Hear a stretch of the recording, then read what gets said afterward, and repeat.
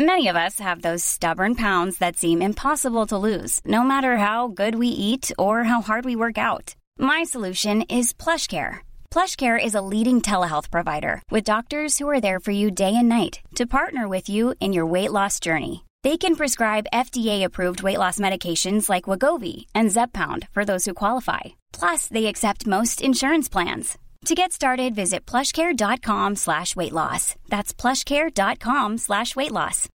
Millions of people have lost weight with personalized plans from Noom.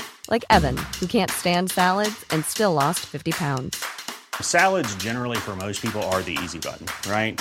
For me, that wasn't an option. I never really was a salad guy. That's just not who I am. But Noom worked for me. Get your personalized plan today at Noom.com. Real Noom user compensated to provide their story.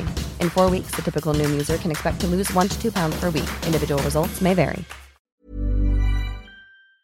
Hon är känd som komiker och författare, men är även rättsaktivist.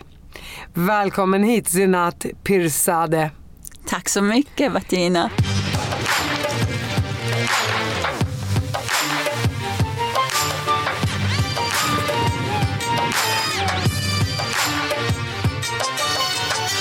Berätta sen att du är ju komiker. Ja. Folk känner ju igen till dig som komiker. Precis. Och du har även skrivit massa böcker.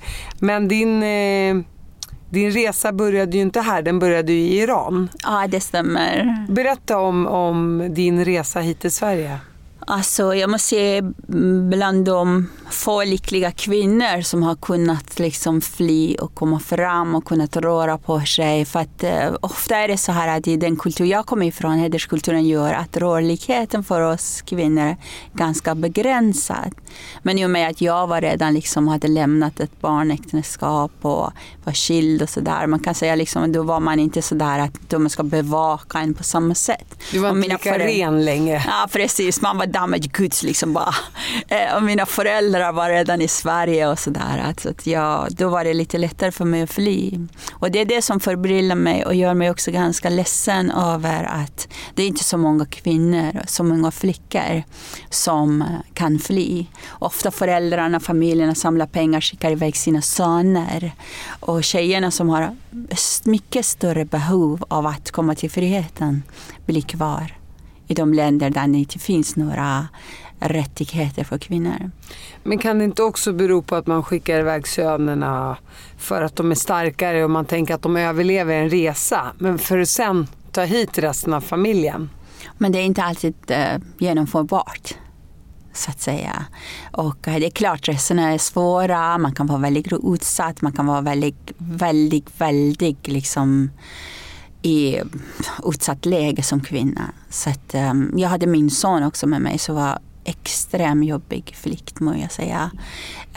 Men det här att kvinnor ska vara orörda, kvinnor ska inte vara bland männen, kvinnor ska inte, många gånger också de som är väldigt religiösa, man får inte liksom glo i männens ögon, liksom, då är man redan där liksom förtappad. Så att jag tycker det vore bra med Sverige liksom som ett land där man pratar så mycket om jämställdhet, också reflektera kring att vi måste kanske hjälpa tjejerna att komma hit liksom. Hur var din flykt då? Du säger att den var väldigt svår. Nej, men det är klart att det är svårt. Det var många män på flykt. Det var ett äldre par och jag var det enda som hade barn. Så det gör att man blir liksom mycket sårbar. Sårbarhet är också en tillgång i vissa lägen, men inte alla gånger. Och att vara rädd kan förlama en, men samtidigt en mamma som är rädd för sina barns hälsa och liv blir verkligen superkvinna eller superhero. Så man kopplar in en massa krafter som man kanske inte alltid kände till att det fanns, så att säga. Men hur såg flykten ut, tänker jag? Åkte du flygplan? Ja, men det var alla olika medel, men man fick gå också ganska mycket, så att säga. Men det var via Turkiet. Ja, exakt, det var via Turkiet. Och sen tyvärr jag blev strandsatt där för att det skulle komma en man ganska snabbt som skulle hjälpa oss med att lämna Turkiet. En smugglare? För Sverige, ja, precis. Men han kom aldrig. Och vi fick veta att vart vi flyttar måste vi meddela det första hotellet vi var i för att han skulle kunna hitta oss sen. Och det tog jättelång tid. Och jag var helt förstörd. Jag trodde aldrig han ska dyka upp. Jag trodde att that's it, de har tagit pengarna och dumpat mig där. Det var fruktansvärt jobbigt. Det har hänt massor med saker under den tiden. Det var nästan 11 månader. Och pengarna började sina. Jag var tvungen att liksom flytta från bättre hotell till sämre, till sämre, till sämst. Liksom. Du bodde i alla fall på hotell, tänker jag. Ja, vad ska man vara? Jag hade som sagt möjligheter tack vare att jag har ändå en välbärgad familj bakom mig. Och min mormor hjälpte jättemycket och sådär. Men ändå, det blev riktigt illa. Jag bussat med ett hotell sen i Aksaralala där de till och med snudde min sons välling, de som ska städa. Liksom. Det var riktigt illa. Om man ville duscha då får man göra det 3 på natten. Det var 2 vattenstrål. Liksom. Och det här var ett hotell i Turkiet? Ja, precis. Det var liksom inte någon 5-stjärning kan man säga. Liksom. Men alltså, det har varit väldigt svårt. Och jag tycker att det där att jag var så pass ung, jag var runt 20, gjorde liksom att man hade otroligt mycket solsken i hjärtat ändå. Jag är en sån individ. I grund och botten, vad den som händer. Jag har en glad själ. Jag har ganska mycket solsken i hjärtat oavsett. Och det är jag jättetacksam över. Jag vet inte ens varifrån det kommer, men det finns där. Ja, men det är din energi, det är din själ. Tack. Vissa har det inte. Men jag är jättetacksam för det. För att det har varit liksom också lite överlevnadsgnistan i mig som gjorde att man klarade av ganska mycket svåra situationer. Men för att backa tillbaka bandet lite. Du gifte dig som hur gammal då? Ja, jag skulle fylla 17. 16 och ett halvt. Tvingades du gifta dig med den här killen då, eller? Alltså att bli bortgift i våra länder, i och med att det är som att betala tv-avgift. Jag förstår, nu ingår det i skatten. Men det var liksom, man vill inte det, men samtidigt man tyckte att det är så det går till. Förstår du?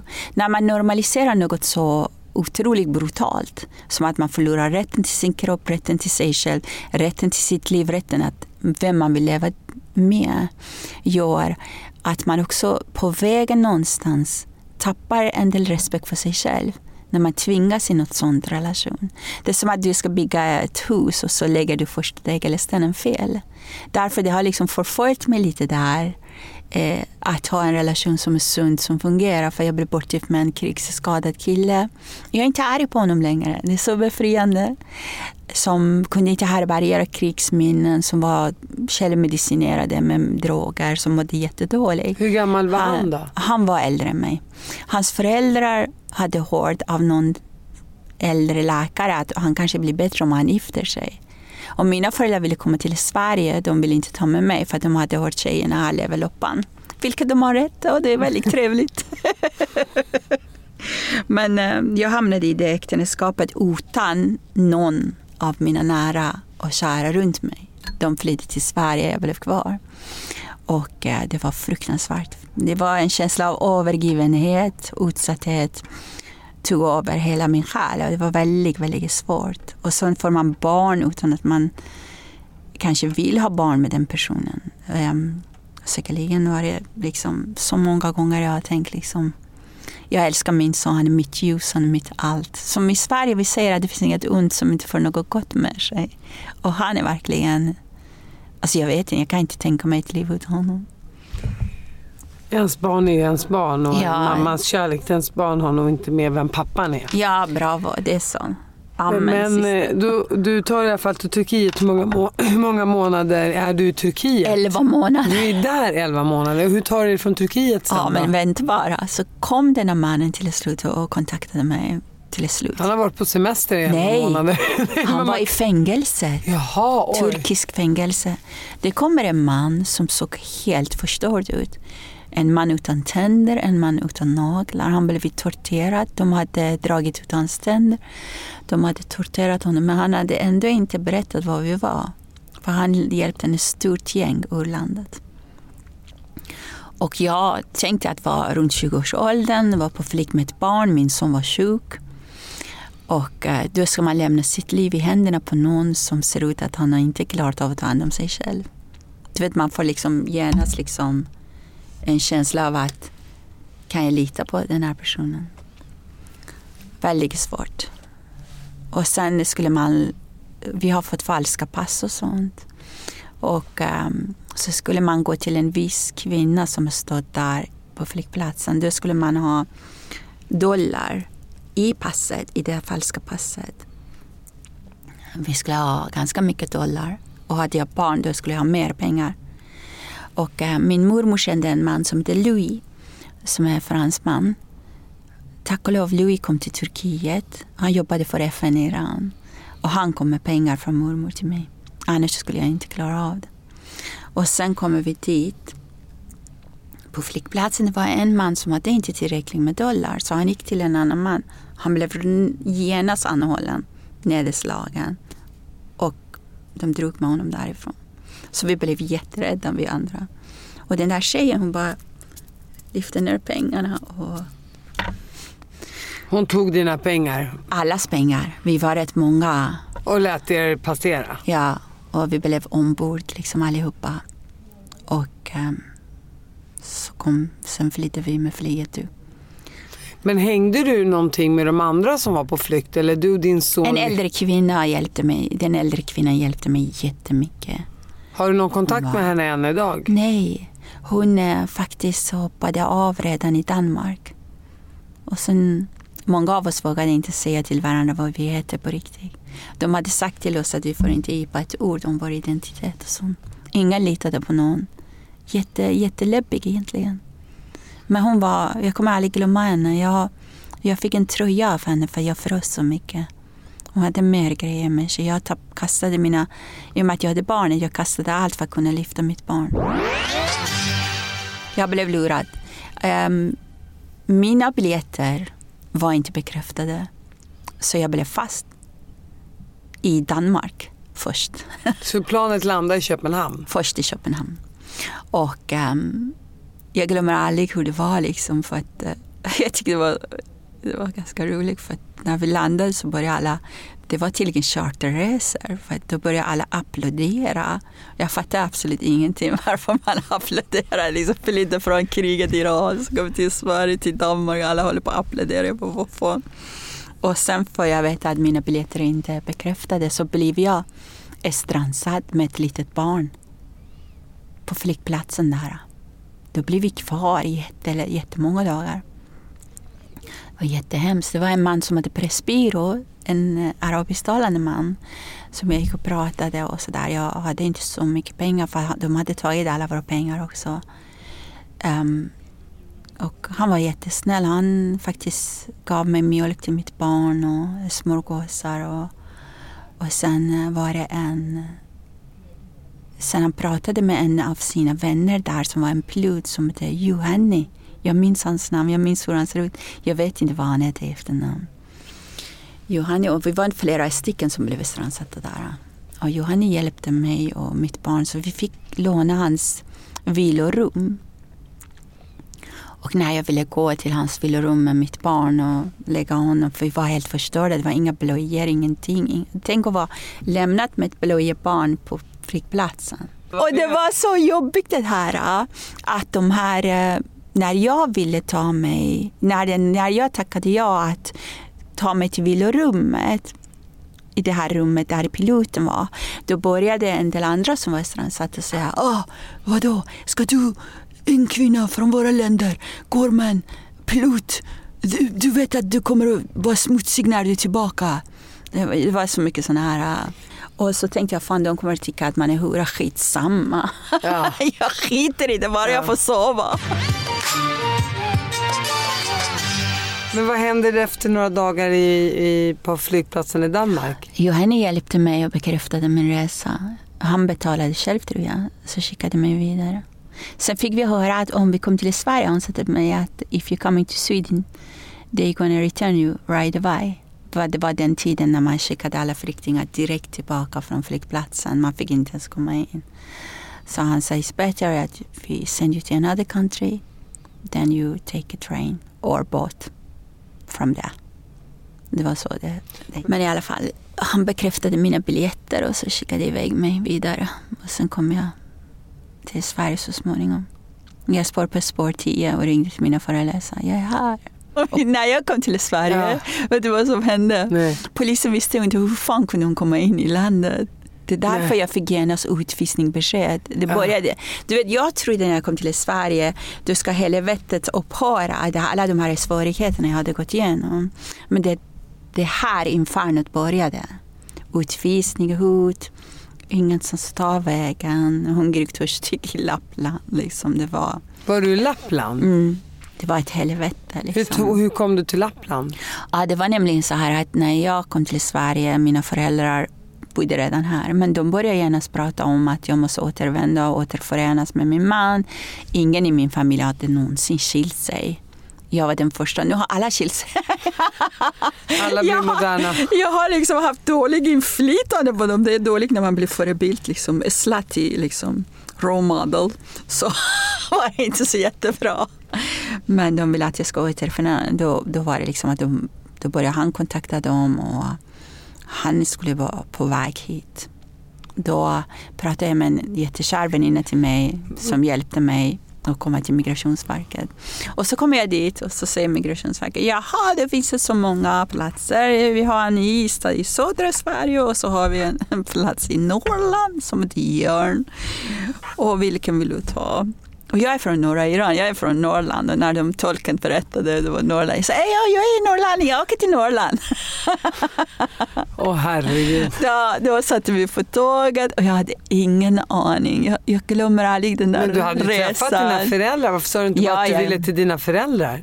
Nej, mina föräldrar ville att jag ska återförenas med den mannen jag hade rymt ifrån. Så hela min resa var förgäves. Så jag rymde igen från mina föräldrar. Men får jag bara en fråga där. Visste de inte att du skulle rymma med din son från Iran ensam? Jag har försökt att inte berätta så mycket. Det var bara din mormor som visste om det. Mormor och min bror. Ja, mamma visste det sen när jag fastnade i Turkiet. Jag behövde kontakta dem. Men de vill gärna att jag ska återförenas.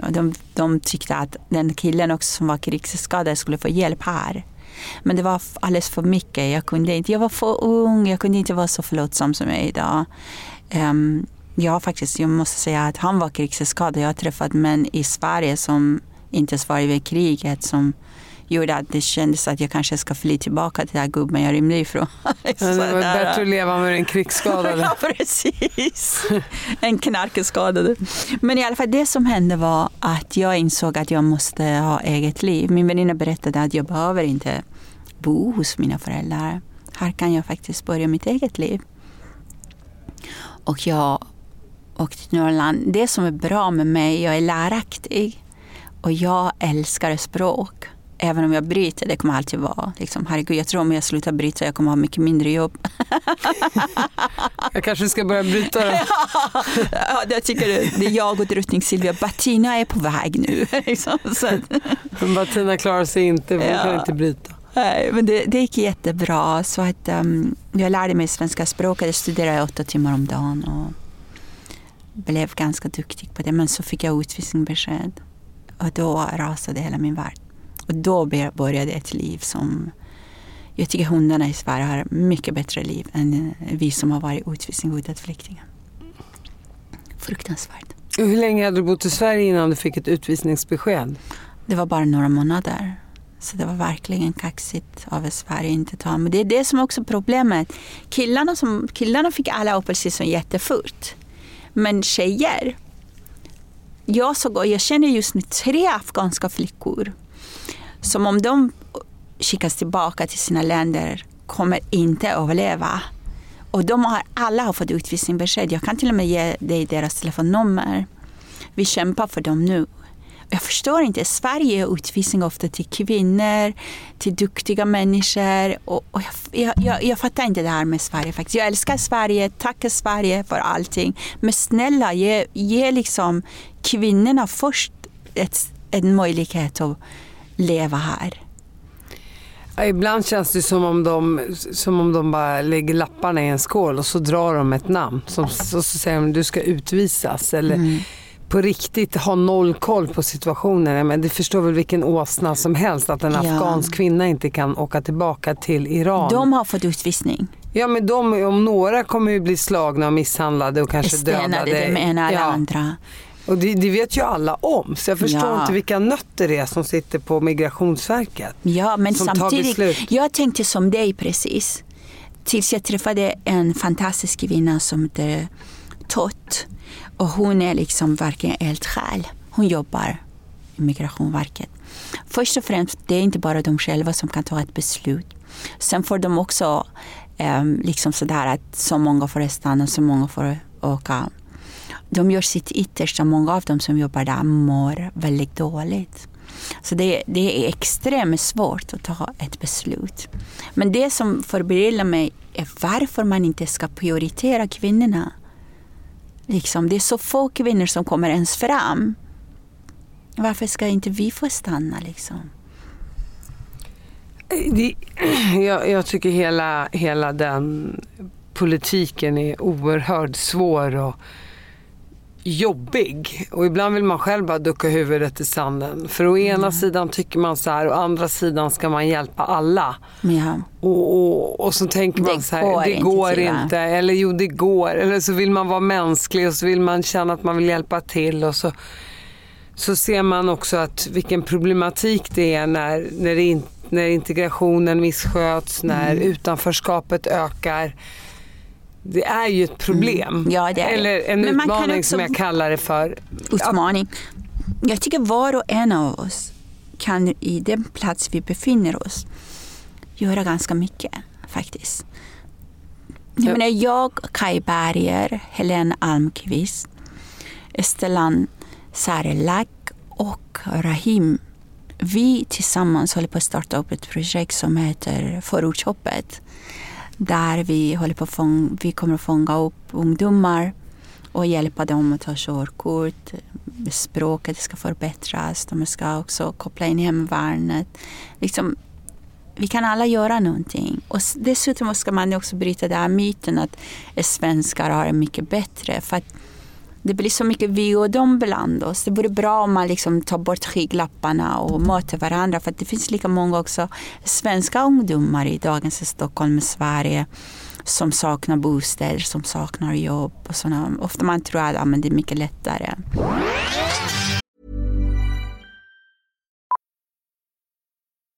Millions of people have lost weight with personalized plans from Noom. Like Evan, who can't stand salads and still lost 50 pounds. Salads generally for most people are the easy button, right? For me, that wasn't an option. I never really was a salad guy. That's just not who I am. But Noom worked for me. Get your personalized plan today at Noom.com. Real Noom user compensated to provide their story. In 4 weeks, the typical Noom user can expect to lose 1 to 2 pounds per week. Individual results may vary. I'm Sandra, and I'm just the professional your small business was looking for. But you didn't hire me because you didn't use LinkedIn Jobs. LinkedIn has professionals you can't find anywhere else, including those who aren't actively looking for a new job, but might be open to the perfect role, like me. In a given month, over 70% of LinkedIn users don't visit other leading job sites. So if you're not looking on LinkedIn, you'll miss out on great candidates, like Sandra. Start hiring professionals like a professional. Post your free job on linkedin.com/people today. Min pappa kom hit. Han var över 50 visserligen när han kom till Sverige. Likaså som mamma. Pappa var elitidrottare. Han var i US. Han var liksom en väldigt, väldigt uppskattad känd idrottman i mitt land. Han fick aldrig chansen att utöva det som han hade med sig. Han fick jobba som lokalvårdare. Det är också ett fint jobb, men han fick inte jobba med det han hade med sig. Liksom. I Sverige återvinner papper, kartonger, glas, grannens pojkvän som är pantat också. Vi återvinner så mycket, men vi är mycket sämre att återvinna människor. Det har jag sagt också i en tidigare intervju. Vi måste bli bättre att återvinna människor och se till att se dem som resurser. Det är då det sker mirakel. Du har helt rätt, Senat. Men för att återgå till ditt utvisningsbeslut så stannade du i alla fall. Du sitter ju här framför mig så du... Det är inte lätt att bli av med mig.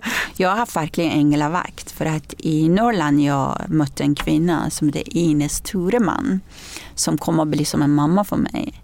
De hade inga egna barn och Ines var lärare från Skellefteå och hon hade hört att vi hade det jättesvårt. Liksom jag och mitt barn, vi var tvungna att... Hur gammal var din son vid det här tillfället? Runt 4. Hon hade hört, jag gömde mig ganska mycket. Jag fick hjälp av kyrkan och hon hade hört att vi gömmer oss på toaletterna på lasarettet och sånt där. Det var hemskt.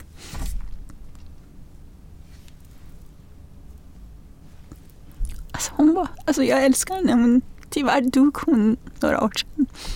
Jag har svårt att prata om henne. Ines med henne hela vägen? Ja. De är min familj också. Jag älskar mina egna biologiska föräldrar. Vi har försonat med Ines och Gunnar. Jag kommer aldrig glömma dem. Hon tog oss an, öppnade sitt hem för oss. Vi fick uppleva trygghet och glädje och liksom lugnet. Och fantastiska människor. De har liksom satt grunden för hela min tilltro till Sverige. Hela min kärlek till det svenska folket. Det är ibland när rasister kommer att skrika på mig.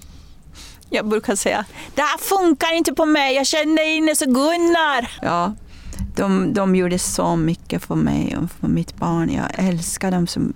Gunnar var rektor på komvux. Han satte mig på skolbänken utan uppehållstillstånd som utvisning utan.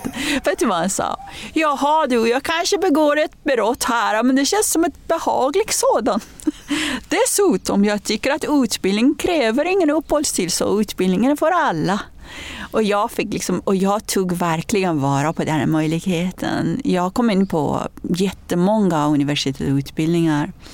Jag verkligen tagit mig an den möjlighet jag har fått. Och de har liksom satt steg kring att jag ska studera. Det var fantastiskt. Hur länge bodde du hos dem? Jättemånga. Och jag har alltid haft kontakt med dem. Det var jag som satt vid pappa Gunnars dödsbädd. Mamma Ines dog 2015 i Alzheimer. Och hon har skänkt otroligt mycket pengar till Umeå universitet, liksom Ines och Gunnar. Och man kan googla på det, Gunnar Tureman, stor donation till Umeå universitet. Jag är så stolt över dem. Och Ines, när hon hade blivit dement, hon satt och tittade på mig bara några veckor innan hon lämnade oss. Hon tittade jättemycket på mig. På ett sätt var liksom, hon kunde bli lite arg, du vet, när man har Alzheimer. Så hon sa till mig så här: visst är du min dotter? Så hon jätteargt. Jag bara, ja, men inte biologisk. Hon bara, hur var ligen? Jag kom inte ihåg den här afrikanen jag fick dig med. Det var ju humor. Ja, jag skrattade så mycket. Jag berättade på hennes minnesstund, alla skrattade. Men det var så kärleksfullt att hon kände att det här är min dotter, men hur fasiken kunde jag få en så mörk dotter?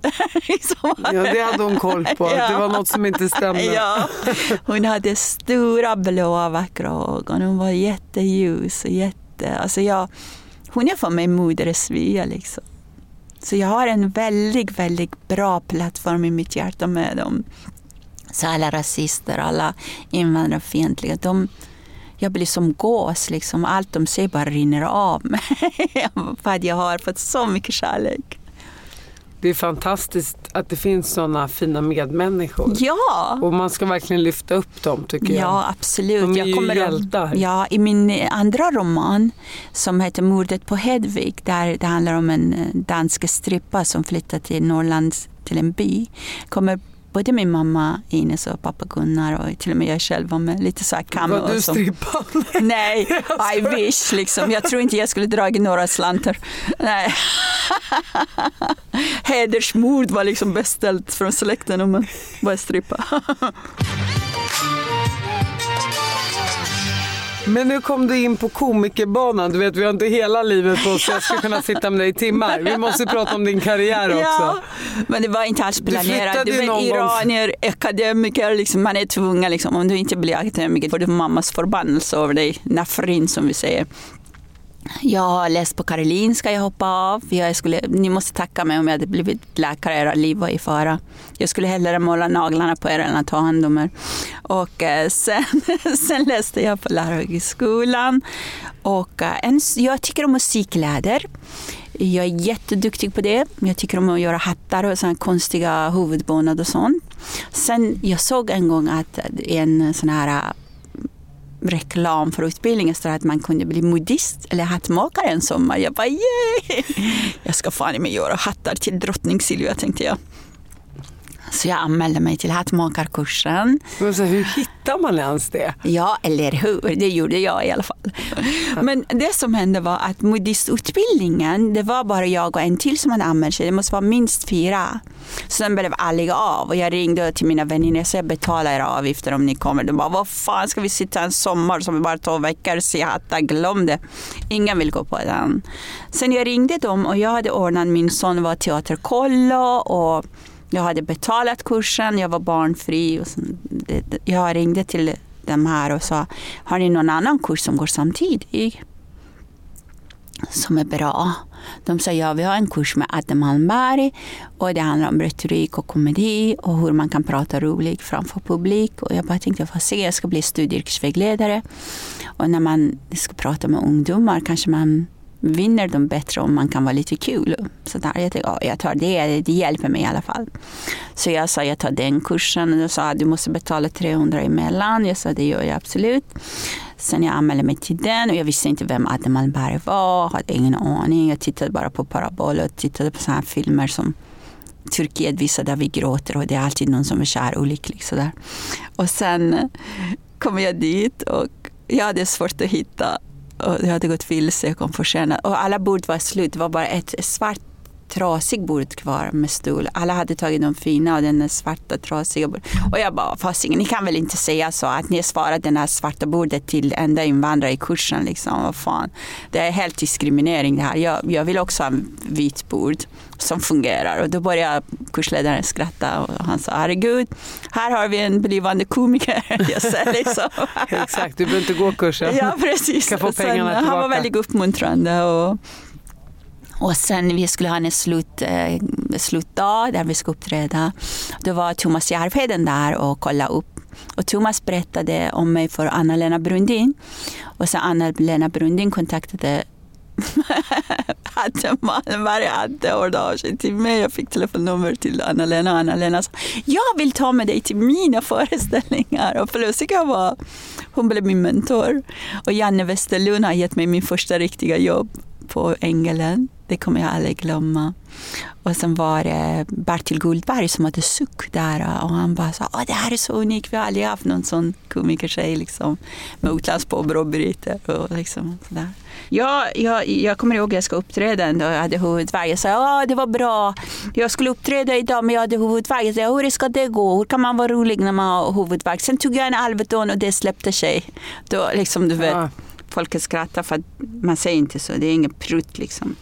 Nej, jag förstår. Det sa så mycket konstiga grejer. Men folk tyckte det var kul.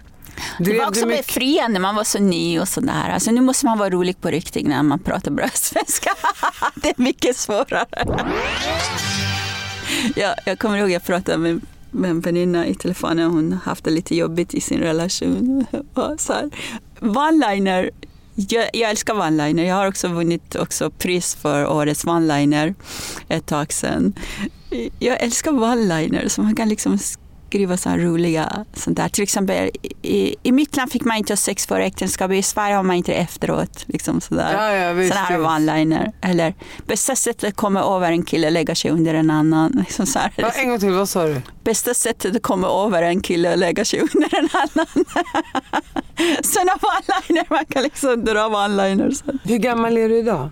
Alltså jag är liksom semi-antik och jag är jättestolt och glad för att om jag inte vore tuff och inte tacklat livet bra. Jag skulle inte vara vid livens. Nej, så jag får aldrig någon kris som alla andra pratar om. Mina vänner, jag har 50-årskris, jag har 40-årskris, jag har 30-årskris. Men hur gammal är du? Jag är 50. 50, så du har hållit på i 20 år?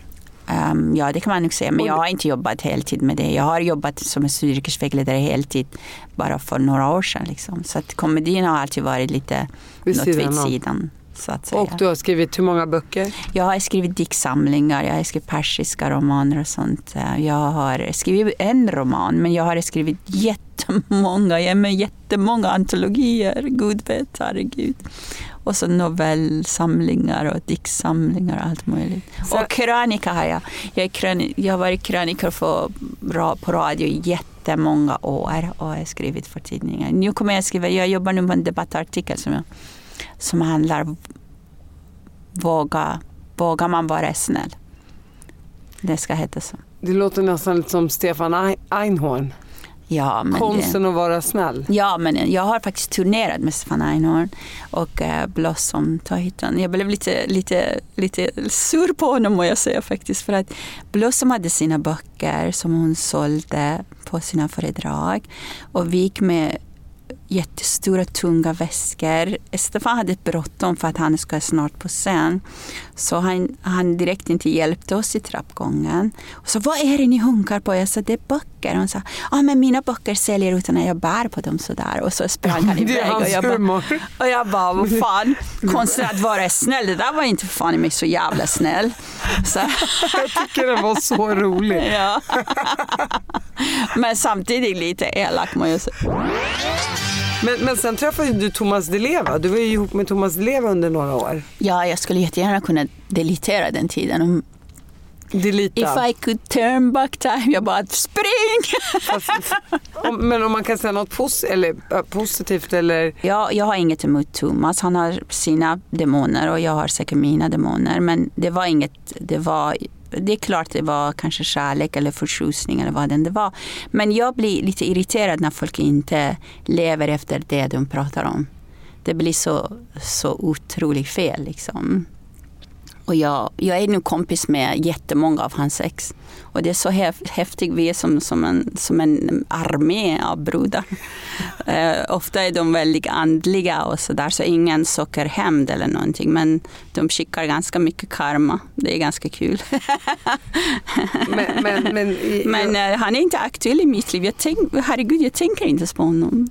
Liksom. Men hur gammal var du när ni träffades? Så länge var ni ihop? Det var några år i alla fall liksom. Redan efter, vet du, jag har kommit till en punkt i mitt liv efter allt jag har varit med om, Bettina. Jag skiter i om jag är i en relation eller inte. Jag ska fan vara lycklig. Jag är skyldig mig själv att vara glad och må bra och vara lycklig. Det är ingen gubbe, ingen karl, ingen kung, ingen annan ska avgöra hur jag mår i mitt liv längre. Jag har fått nog. Det här är min plikt gentemot mig själv och mina barn. Och se till att ha ett bra liv, leva ett gott liv och vara glad. Det var mitt löfte till mig själv. Och jag ska hålla det. Jag tycker att människor som sänker med människor som inte stödjer och finns vid sidan. Om det inte finns balans och jämställdhet i en relation. Jag vill inte ha det. Jag vill ha ärlighet, trohet och kärlek och jämställdhet. Det verkar vara ganska tufft för många att uppnå det. Därför tänker jag inte offra mitt liv, den tid jag har kvar i livet. Man vet inte hur länge vi finns. Och se till att jag har det bra. Hur många barn har du? Jag har 3 fantastiska barn. 2 söner och en dotter. Och 3 bonusbarn som är underbara. Jag älskar dem. Också bonusbarnen. Men vem fick du son nummer 2 med? Jag skaffade barn själv för att jag började inse att jag började bli gammal. Det var mitt eget val. Ja, det var en insemination eller? Nej, inte direkt. Men med en man? Jag skaffade barn för att jag ville ha barn. Jag tänkte jag blev bortgift. Jag trodde inte att jag ska skaffa fler barn efter honom. Jag trodde det här barnet måste jag ha med någon som jag respekterar, någon jag tycker om. Och sen barn har jag med Knut. Liksom. I min familj kvinnorna födde barn jättelänge. Min mormor fick barn efter 50, hon var 53 eller någonting. Absolut. Klimakteriet liksom känns liksom, det dyker upp runt 60. Det kommer vid 85. 60. Gammelmormor blev mamma. Ja, precis. Jag har min moster och min kusin är lika gamla. Jo, men du kan fråga mig om kusiner och morbröder. Min dotter som är faster är 5 år yngre än den som är. Jag orkar inte gå in där. Det är familjen annorlunda. Jag är en del av den. Men du verkar ändå genom åren ha träffat, utan att ta på vem du har träffat, så du verkar ha träffat en del destruktiva män eller män som bär på mycket demoner. Men sen blir man ju lite av medberoende i det. Ja, det stämmer. Jag jobbar med det faktiskt nu. Jag har tagit tag i mig. Jag börjar inse att om man upprepar samma liksom misstag, då är det felet ligger hos en själv. Och jag har vuxit upp med mamma som har varit efter revolutionen. Mamma var helt knäckt för vi förlorade allt. Mamma var deprimerad. Det var mycket tabletter, mycket våld, mycket aga, mycket sånt. Jag börjar inse liksom att jag är medberoende. Jag håller på att ta tag i det och jag är jätteglad över det. Det är jättefint för att jag börjar inse liksom att jag är värd att bli älskad för den jag är. Jag ska inte låta mig bli illa behandlad.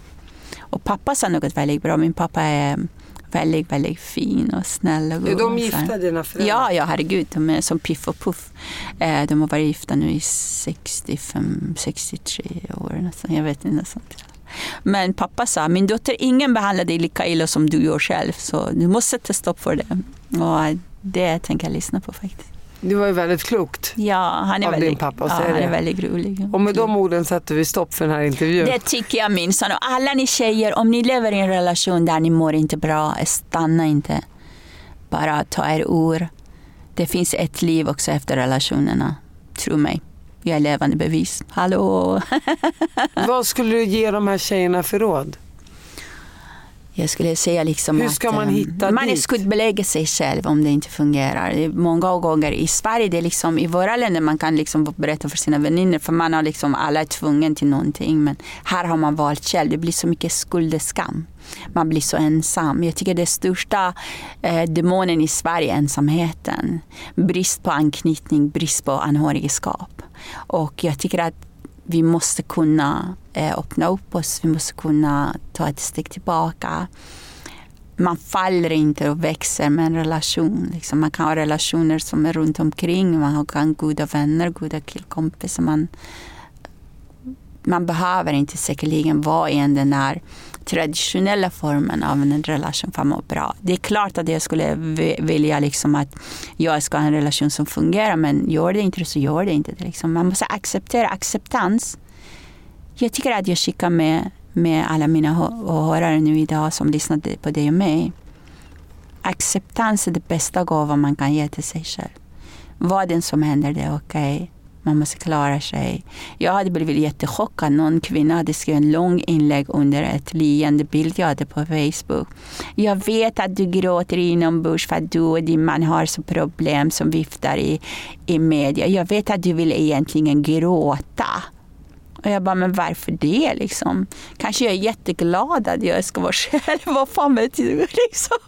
Så här, att man antar att man faller och dör med en gubbe bredvid sig. Det är också, vi måste ha ett större systerskap, lojalitet och kamratskap oss emellan. Först och främst, ingen man kan vara otrogen som om inte en med systersärar på benen. Så det måste man också tänka på det. Jag bara, ja, det låter matematiskt rätt. Så vi måste vara mer systerliga. Liksom. Jag har aldrig engagerat mig i en man som är upptagen. Liksom. Det är inte min grej. Liksom. Jag är kanske för självisk, jag vill inte dela med mig. Nej, man har ju bara ett liv med det.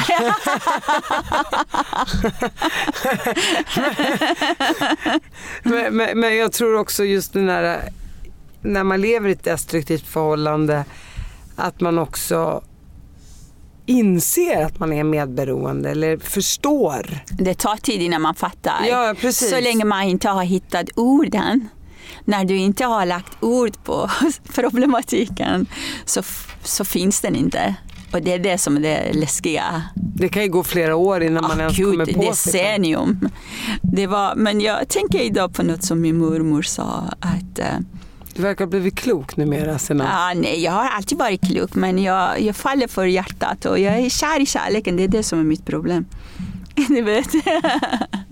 Så egentligen jag är inte arg på någon i mitt liv som jag har mött eller haft någon relation med. Jag tycker att jag måste själv tänka att it takes two to dance tango. Liksom. Så frid och lycka med både det leva och det ena och andra. Jag har inte haft så många relationer egentligen. Jag har varit ganska feg.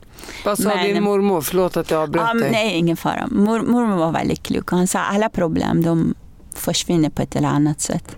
Det som ska lösas, det ska man ordna. Det som inte går, det ska man skita i.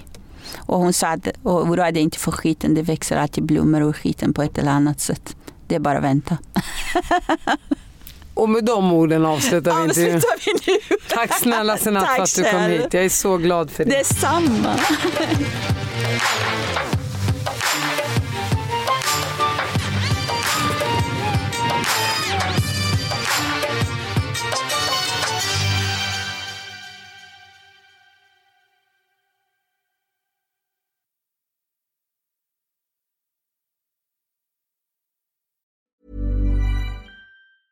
Even when we're on a budget, we still deserve nice things.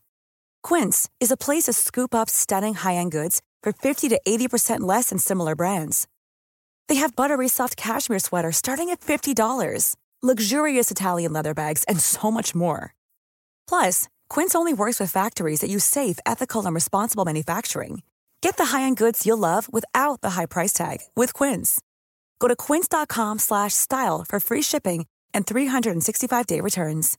Imagine the softest sheets you've ever felt. Now imagine them getting even softer over time. That's what you'll feel with Boll & Branch's organic cotton sheets. In a recent customer survey, 96% replied that Boll & Branch sheets get softer with every wash. Start getting your best night's sleep in these sheets that get softer and softer for years to come. Try their sheets with a 30-night guarantee. Plus, get 15% off your first order at bollandbranch.com. Code BUTTERY. Exclusions apply. See site for details.